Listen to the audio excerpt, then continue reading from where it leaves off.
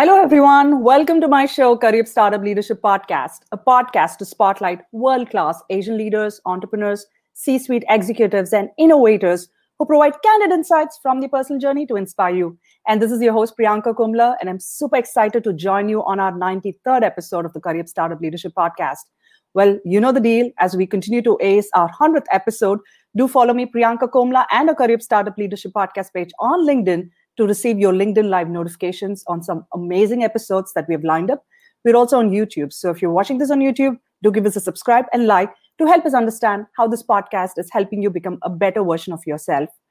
With that, I have my special guest who's joining us from New Jersey on the East Coast of United States. We have Meeta Malik, who is an inclusion thought leader on our show. Super honored, Meeta, to have you on the show.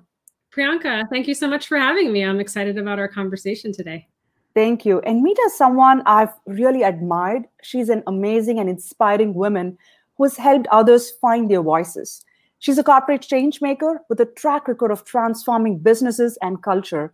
I see her as a passionate storyteller who believes in the power of diversity to spark creative, strategic thinking, which can ultimately transform brands. Meeta currently serves as the head of inclusion, equity, and impact at Carter. She's also a columnist for Sway and a contributor for Entrepreneur, Working Mother. So you'll find her writings all over the place. Well, the best part about all is she was recognized as the LinkedIn's top voice for 2020. So I'm super honored to have you on the show, Meeta. And the best part of all is I want to talk to you about how do you be an inclusive leader? You've done this successfully through your prolific career. So I'm going to dig deep into the secrets to help us better understand the real Meeta. Awesome. Well, thank you for that kind introduction. Awesome. So Meeta, let's get started with inclusion. You know, this is a buzzword that we hear a lot, especially in the corporate setting with things happening in America. But how do you define inclusion? It's a great question. Inclusion for me, it's an intentional act. It has to be. And what does that mean? It's about being empathetic, supportive, kind. It's about championing and celebrating all of our unique identities, differences, life experiences, what we bring to what we now say is the virtual table. And what I like to think about is, well, isn't it easy to be inclusive if my entire team acts like me, thinks like me, looks like me? It's easy to say you're an inclusive leader then. So I often think about that too, in terms of, as a leader, you know, how open am I to hearing a different point of view? Or how open am I to being challenged? Or how open am I to being, disagreement, which I do think in our country right now is something that's lacking a lot of, is that how can you disagree with someone and still love and respect that person? You know, that's very true, Meeta. And for me, I want to understand your childhood, because there must be something in your childhood that shaped your thinking about creating this environment where you create a very inclusive feeling, you know, and be an inclusive champion. So tell us a little bit more about your childhood. So I'm the proud daughter of Indian immigrant parents. My younger brother and I were raised outside of Boston, and we were three families of color growing up. And I was the funny looking, dark skinned girl with a long, funny looking braid, whose parents had funny looking, spoke with a funny sounding accent. We drove a funny looking minivan, which played funny looking music, and until it wasn't funny anymore. And that's really the dark side of bullying. And I was bullied quite heavily, both verbally and physically growing up. And one of the moments that has been really defining for me in my life was being in my freshman year, 9th grade, entered a physical science class, which I was so excited about. And in that lab portion of the class, the two white boys who had been bullying me over the course of the year, and that had continued to escalate from name calling to having things thrown at me, decided to set my hair on fire that day in lab class. And they were behind me lighting matches and throwing my hair and set my hair on fire.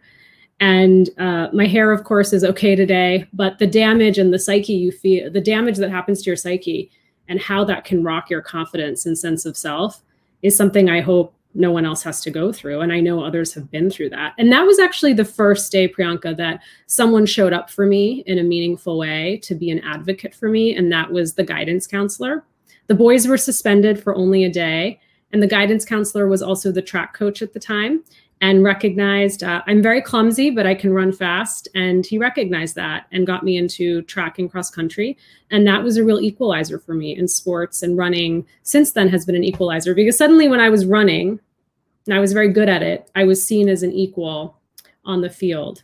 And so when I think about those experiences now, Priyanka, of being bullied, you know, it's sort of like when you have ex-boyfriends or girlfriends or partners in your life that you might Google and see what they're up to. And I used to do that with some of the bullies in my life. And I think the anger was misplaced, because I should really be asking, where were the teachers? Where were their parents? Where was the community who could have stood up for me and been an advocate for me? And that's the same thing that's happening in our organizations today.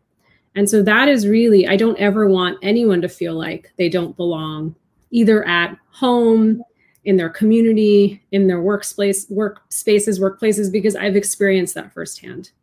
You know, I can only imagine how psychologically damaging such experiences, unpleasant experiences at such a young age could be, because you're in a very tender state of mind, right? Where you wouldn't have the maturity to really understand why you've been treated differently.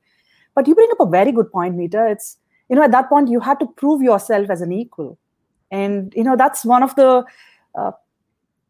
pain points of us, you know, as not just women, but just people of color. Absolutely. Who have to reiterate every time that we have our own accomplishments and, you know, we deserve the treatment, the basic respect and the values that we all have to imbibe is something that's always a challenge for us. Absolutely. Absolutely. And I really admire the fact that, given your experiences, you've really channeled all of that into helping others find their voice in this process. So tell us a little bit more about, how did you find your voice? How did you get that courage to speak up when people didn't step up for you? Well, now that I've shared with you part of my story, and what I would encourage anyone listening is, we all have stories and they're all being written and rewritten constantly. And last year, of course, was a big year for many of our stories being rewritten, as we all lived and continue to live during a global pandemic. And sometimes it's hard to share parts of your stories because you're still healing and you're still not accepting that that is part of who you are in your story. And so I very openly share parts of my life now, because I think it not only heals me, but it's empowering for others to know that they're not alone. And so now that you know my story, you will understand when I tell you that I was painfully shy. And that is different than being introverted. I was painfully shy. I had trouble making eye contact. I know people don't believe this. Only my brother and my mother, who saw me growing up through this, will believe me. But you know, it's practice to find your voice, right? Because for so long, I let others identify the value that I had. I let them identify what was powerful about me or not powerful about me. And I let them take my voice away. And so I think there's something really empowering to take your voice back. And so it started with, I was just on Fishbowl yesterday, which I discovered, which is an amazing audio platform. And I was speaking to women about imposter syndrome. And it is about practice in finding your voice. So it means, if you get invited to a podcast like today, have the courage to come do it. It is about showing up for meetings prepared to ask questions. And I always say, my big tip is, be the first one to speak and the first one to ask the question, because even now as a leader, I get anxious. But if I do it once, I know I'll keep doing it. So honestly, a lot of it is practice. And that's a great tip. Speaking first, yes. That helps you control your jitters, and you don't have this feeling that somebody else is going to speak up and say what you were intending to speak. And that shuts you down completely for the rest of the meeting. Absolutely. And there's always a lull, especially in the Zoom world now, right? Everyone gets on, you look through a presentation or somebody shared something and they ask, okay, any questions? Let's have a discussion. And there's always like a pause. And that's the moment when there's the pause, speak up, do it then.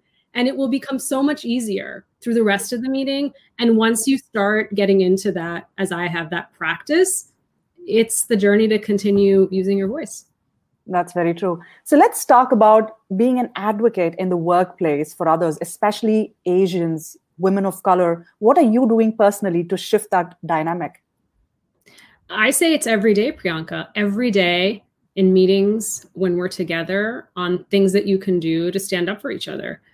I'll give you an example. I was in a meeting a few weeks ago where a colleague's name was being mispronounced. And I knew it was being mispronounced. We were meeting with some other individuals. And when there was a natural pause, I said, I want to go back to Priyanka. Priyanka, are we saying your name correctly? Is it Priyanku or is it Priyanka? And or is it Bianca? Yes. Sometimes. I've gotten Maida, Mita, Rita, Pita. I've gotten the whole combination, right? But in that moment, that was really important because it's role modeling too, right? And I think there are moments in my career, and I've evolved as a leader, where I might not have been comfortable to do that in the moment. I might have called the leader afterwards to say, hey, I don't think you were doing this intentionally, but it's pronounced Priyanka. And in that moment, I decided I felt comfortable to do it. And I did it in a way where she said, yes, that's how you pronounce my name. And so I think there's so many things you can do. You can also be in a meeting where there's an idea that's been surfaced and Priyanka's not in the room. And I say, oh yeah, I love that idea. And Priyanka had brought it to me 2 weeks ago. So making sure that our voices, our names, they're being referenced when we're not in these rooms behind closed doors. That's so important. And it goes back to also making sure that we're giving each other credit where credit is due. And it's role modeling, because after I did that, and that's happened on a few occasions, because my name has been mispronounced a lot. I've written about it. I've also been renamed and nicknamed. And when you do something like that and you role model, others feel empowered to do the same. And anytime I've done that, there'll always be one or two people who will message me afterwards and say, thank you for doing that in the meeting.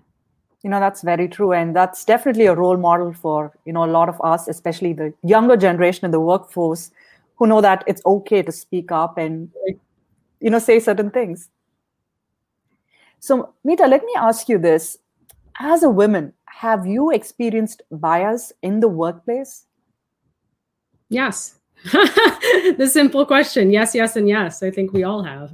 And that's unfortunate. And I think the world's changing a lot. I have 2 young children, 5 and 8, and I'm very hopeful for the world they're growing up in. And I am a half glass full person, as my husband will tell you. That's why I do this work.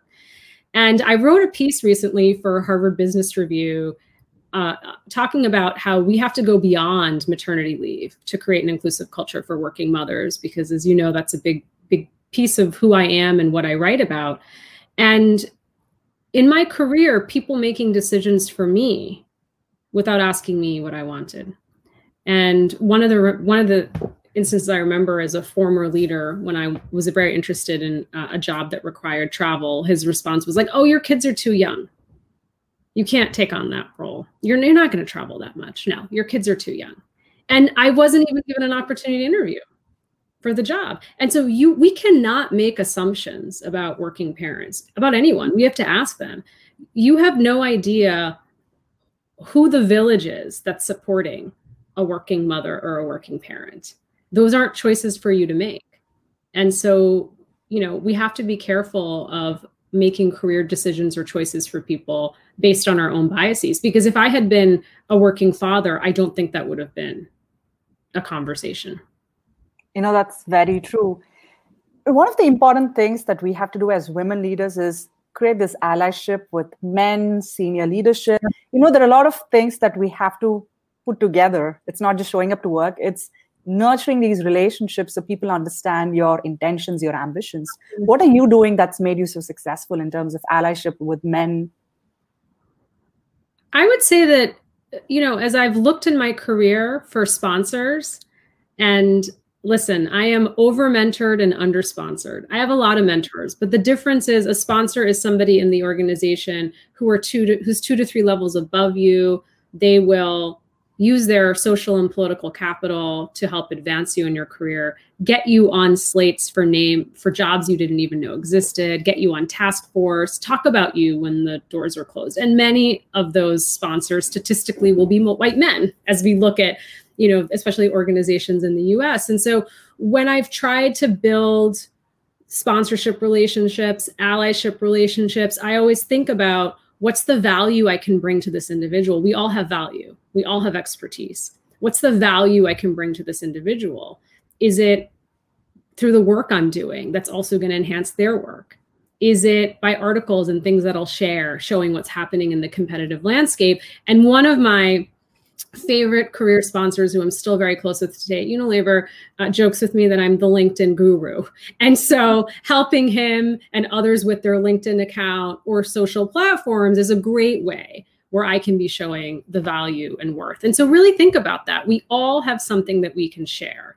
And so sometimes we're hesitant to build relationships, especially with senior people, because we think, oh, what am I going to talk to them about? And I'm just going to show up and be taking from this relationship. But no, you have a lot to give as well. That's very true. And once you start speaking with senior leadership, you understand that they're just human and they have the same anxiety, same, uncertainties and feeling of fear that you always have when you're handling projects. Absolutely. It's such a great point you bring up. Sometimes we think they're gods and goddesses, and they're just human like us. They have the same fears. They have the same passions. They also have the same curiosity, and they also want people who are going to help them as well. So once I started to flip that and thought, okay, they're not actually sitting up there. They're just like me. It changes the paradigm. And then you can start to build connections much more easily. That's an excellent point. And a quick reminder to our listeners, Meeta is giving a free mentoring session to one lucky live listener or a listener who watches this on replay. So feel free to drop in a quick hello and the country that you're tuning in from. If you have any question or a takeaway, feel free to drop it in the chat option as well. Now, as a working mother, Meeta, you have 2 young kids. You can take it in 2 ways, right? One, you can feel that, oh, you have to be the perfect mom, the perfect spouse, the perfect employee. At the other side, you can have fun playing all these different roles. So how do you manage the work-life integration as a working mother? Yeah, that's a great question. You caught me on a day where I'm surviving, not thriving. We joked I'm in Jersey City, New Jersey, and 16 inches of snow. And both kids home, and my husband and I both love our careers and both very dedicated to work and to our family. For me, I have a life partner who also is very passionate about his work. He's also very passionate about my work. So that is something that we've balanced over the years. And, I always share with people, I fall into the old cultural stereotypes.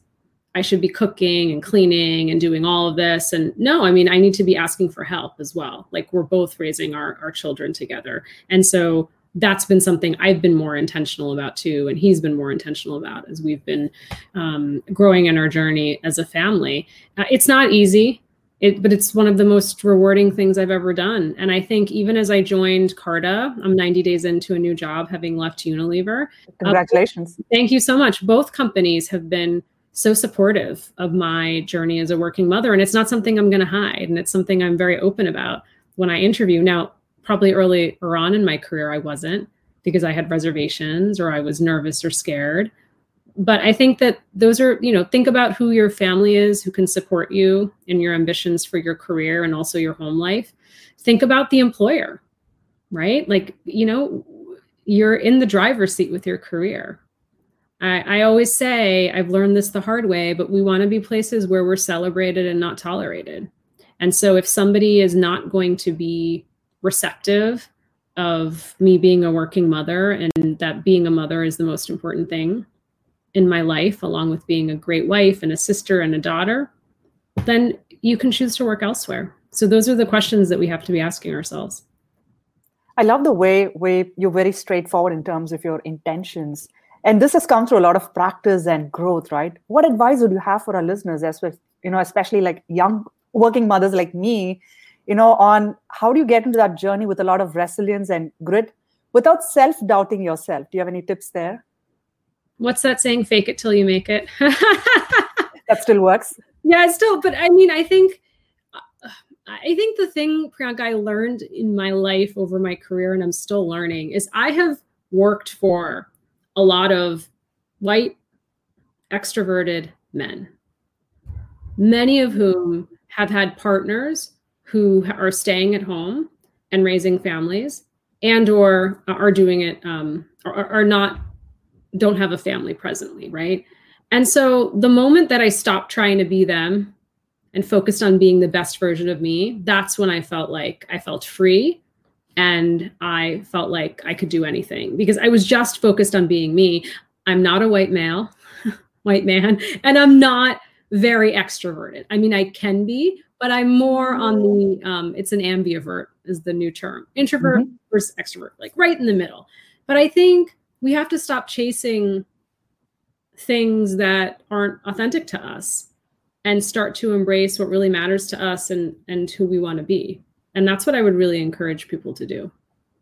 It takes a lot of practice, but it's good to hear from you as somebody who's been doing it successfully. Like, what can we learn from each other?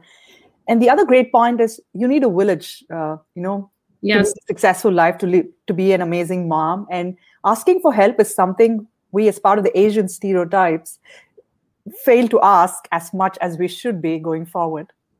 It's hard. And I think also at home and at work, so we talked about it at home, I think honestly too, this is a really difficult time. I mean, we have the privilege to be talking from home. We have many frontline workers in this country and around the world who are keeping our economy going, and a special thanks to them. But for many of us also, our villages have been ripped out from under us, whether that's the teachers, the community, the neighbors, the family. And that's really hard right now on parents. And so to be kind to yourself, and like I say, I take it day by day. I just served my kids lunch before joining the conversation. And then once we finish our conversation, I'll be focused on the afternoon, what I have to get done for work. But you just have to be kind to yourself. That's very true. That self-care notion that you come first, the oxygen mask needs to go to you first. That's something that we have to reiterate constantly at the back of our minds. Absolutely. And I'm not the best at it. We're all working on it. But every day, it's like, be kind to yourself. That's very true. I'm interested to know more about your productivity secrets. Like, what do you do in terms of compartmentalizing the different facets of your life and managing all of this on a timely fashion? Well, when it comes to my kids, especially getting them ready for school, whether it's virtual school or in person, which, many of us are sort of, it's like up and down, whether they're in school or they're at home. I do a lot of the things in the evening when they're in bed. So even getting their clothes ready, getting the socks and shoes out, like just so things are very easy in the morning, because a 5-year-old who doesn't want to get dressed, as many of you can relate to, is not fun in the morning when you're all trying to go about the day. So I think trying to organize things in whatever way I can is what I focus on, whether that's like lunches or snacks and things like that. And, I love to write a lot, and I've been really focused on that in the last year. And people ask me, how do you have a job with impact, and how do you raise a family, and how do you write so much? And here's a secret. I stopped drinking. I don't binge Netflix anymore.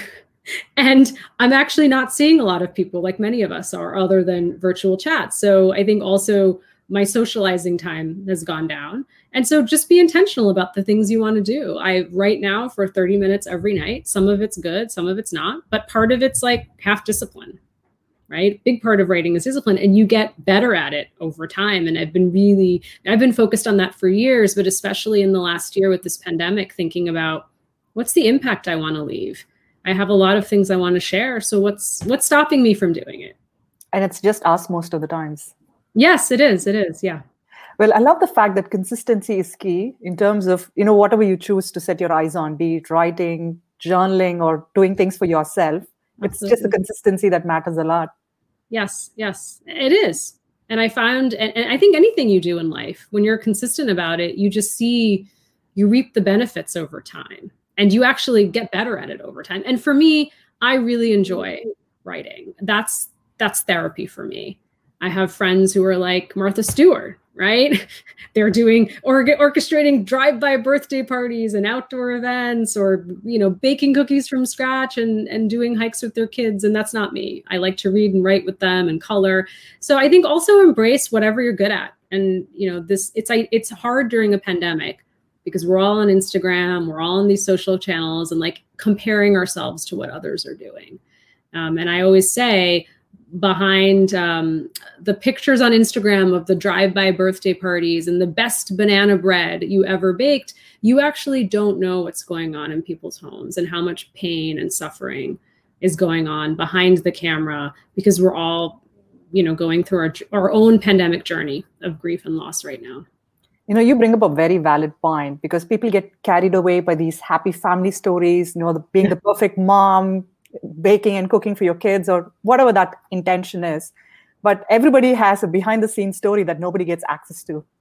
Absolutely. And I think back to your point on the whole discussion we're having around finding your voice, there's so much power when we share the stories of grit and resilience, and we share the things that we're struggling with, the things that aren't like happy and shiny and, oh, had a wonderful day. Like, it's not always like that. And so, as you mentioned earlier, I have been writing a lot, in particular, my journey. I always say it's like journaling about being a parent in the pandemic, and Working Mother has been kind to publish a lot of my pieces, but it's not always the happy moments. We have to hear about all the moments. Very true. And that brings the authentic voice behind Meeta. So to our listeners, Meeta is one of the LinkedIn top voices for 2020, and she writes amazing, she has amazing wisdom and nuggets of insights into her personal life, be it about storytelling, be it about her own journey. So follow her on LinkedIn to get those amazing pieces of content as well. Oh, thank you very much. That's awesome, Meeta. So let's talk about your role.